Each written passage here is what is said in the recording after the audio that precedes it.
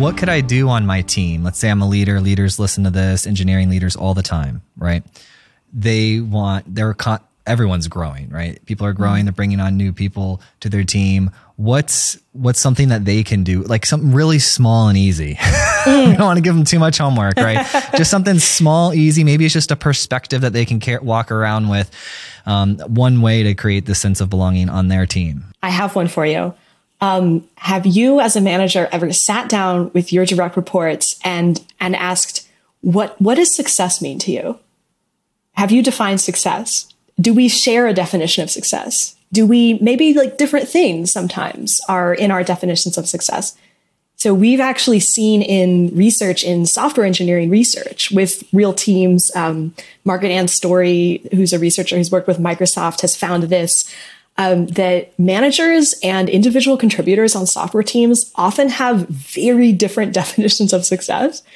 And something that's interesting is that they also don't talk about it very much.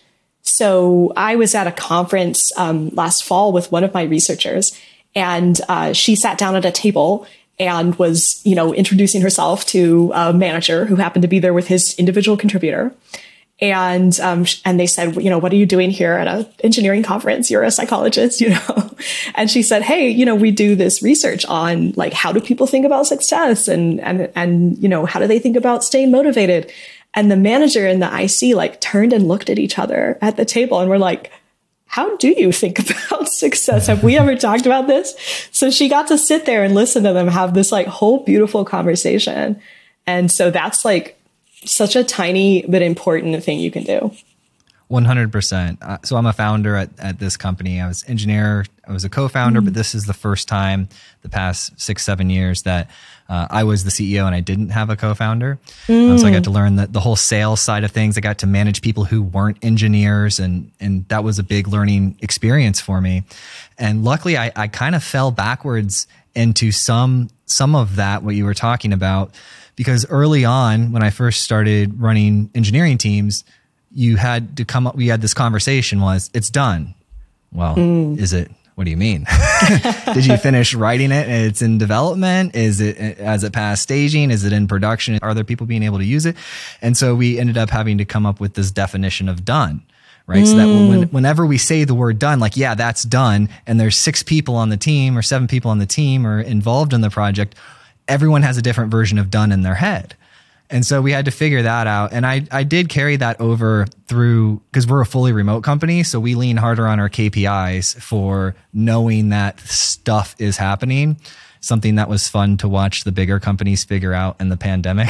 But we were able to do that. Defining success on your team is the thing that a manager could do with their direct reports, individual contributors, that would help them give a slight bit of advantage.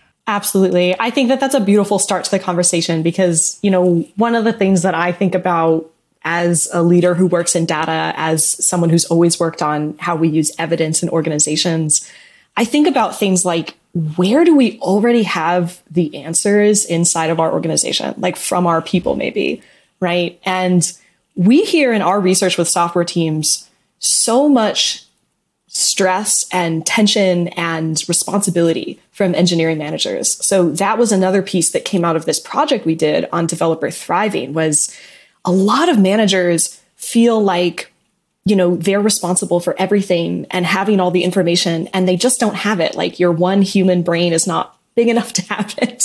So a lot of the recommendations that we put out in our research have to do with where can you actually find that information and see yourself as if you're a manager, right? See yourself as someone who translates information and elevates it and amplifies the voice of your developers rather than feeling like that pressure to generate all of the answers yourself, right? What was the popular one that came up maybe about 6-7 years ago with they felt like they were, imposter syndrome. Yeah, imposter syndrome. So when I heard that, I was like, why would you feel like you're an imposter? Because I Googled, I'm a nerd, so I look up the definition in the dictionary and I'm like, I don't understand this. After enough conversations, I figured from my understanding of it, and you can correct me because you're the expert, but I just was like, that's self-doubt. I was like, if the way people are using the word, it means that they're doubting themselves. And that's been around since the beginning of time. So it was just the kids these days, I think, coming up with imposter syndrome. No, I understand. I sometimes, on our team, we joke about like the buzzwords of the day, right? Or the hot topic word of the day. But I always try to pay attention to like, if something really resonates with a lot of people, there must be something going on. Like people are trying to express something about their experience. I'm with you. There was a great HBR article, I think, about, we should stop telling people that they have imposter syndrome when actually their environment is just being terrible to them, right? Like everyone would doubt themselves if you're in a place that's treating you badly. So that to me is the current version of this conversation about imposter syndrome is, have we actually just come up with this word because it lets us avoid talking about whether our workplaces are really good for us? And I have a lot of empathy with that, because I see a lot of people, when you start to talk to them about their work, they might say, well, I'm not sure. I'm not sure if I can do this. I'm not sure if I'm good enough. I'm not a 10X engineer, all those things. And then the key question to ask, again, tip for managers, key question to ask when you hear that stuff might be, so can you tell me why you think that? Where did that come from? Can you give me an example, right, of a time that you decided this is true about me? And you'll often hear somebody will tell you, well, I did my best to write this piece of code, and then I had a really toxic code review and it was terrible. And I just decided this whole language isn't for me, right? You hear about these important turning points for people. And then again, intervention thinking, you can intervene on it. You can say, okay, well, let's change the belief, because I think that maybe that was wrong, that feedback you got. I like to listen to all the billionaires and read their life stories and understand how they think. That's part of my education in my business world. And one of the things that I saw a couple times was, I think it was Bezos and maybe Musk or a couple of them. They said something to along the lines of this: the most important decisions that I've ever made were not with data, they were with my gut. And then so I put a little asterisk, I put a little pin in that, because what I think they mean is I reviewed multiple sets of data and then I made a gut decision on what I felt after seeing the picture as a whole. So, it's easy if you go to one end of the spectrum, extreme scientists like data. It's, really easy in hard sciences. It gets a little more murky in business. But how do you handle that? Like, how much data should I be reviewing, or how do you answer these big questions? Wow. So that's a really easy question you dropped in front of me, Joel. Thanks for that. So I have a couple thoughts here, and I love this question though. And here's one thing I would say. There's a story that I love. It was a letter that the president of the American Statistical Association, he was stepping down from, this job, and he wrote this final letter. And because I'm a huge nerd, I read the letters of the American Statistical Association, right?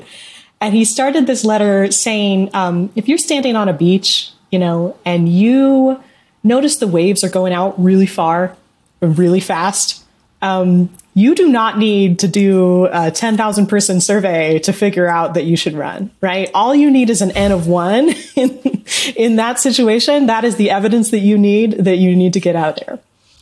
And so I think sometimes, it's not really about data. It's about, do we have evidence that's fit for purpose? And sometimes the evidence that's fit for the decision we need to make is a huge survey. And sometimes it is the art form and the best decision we can make in that moment because we need to do it fast, or we know that, yes, we have quant data, but it doesn't measure something super important. We're still working towards figuring out how to measure that thing.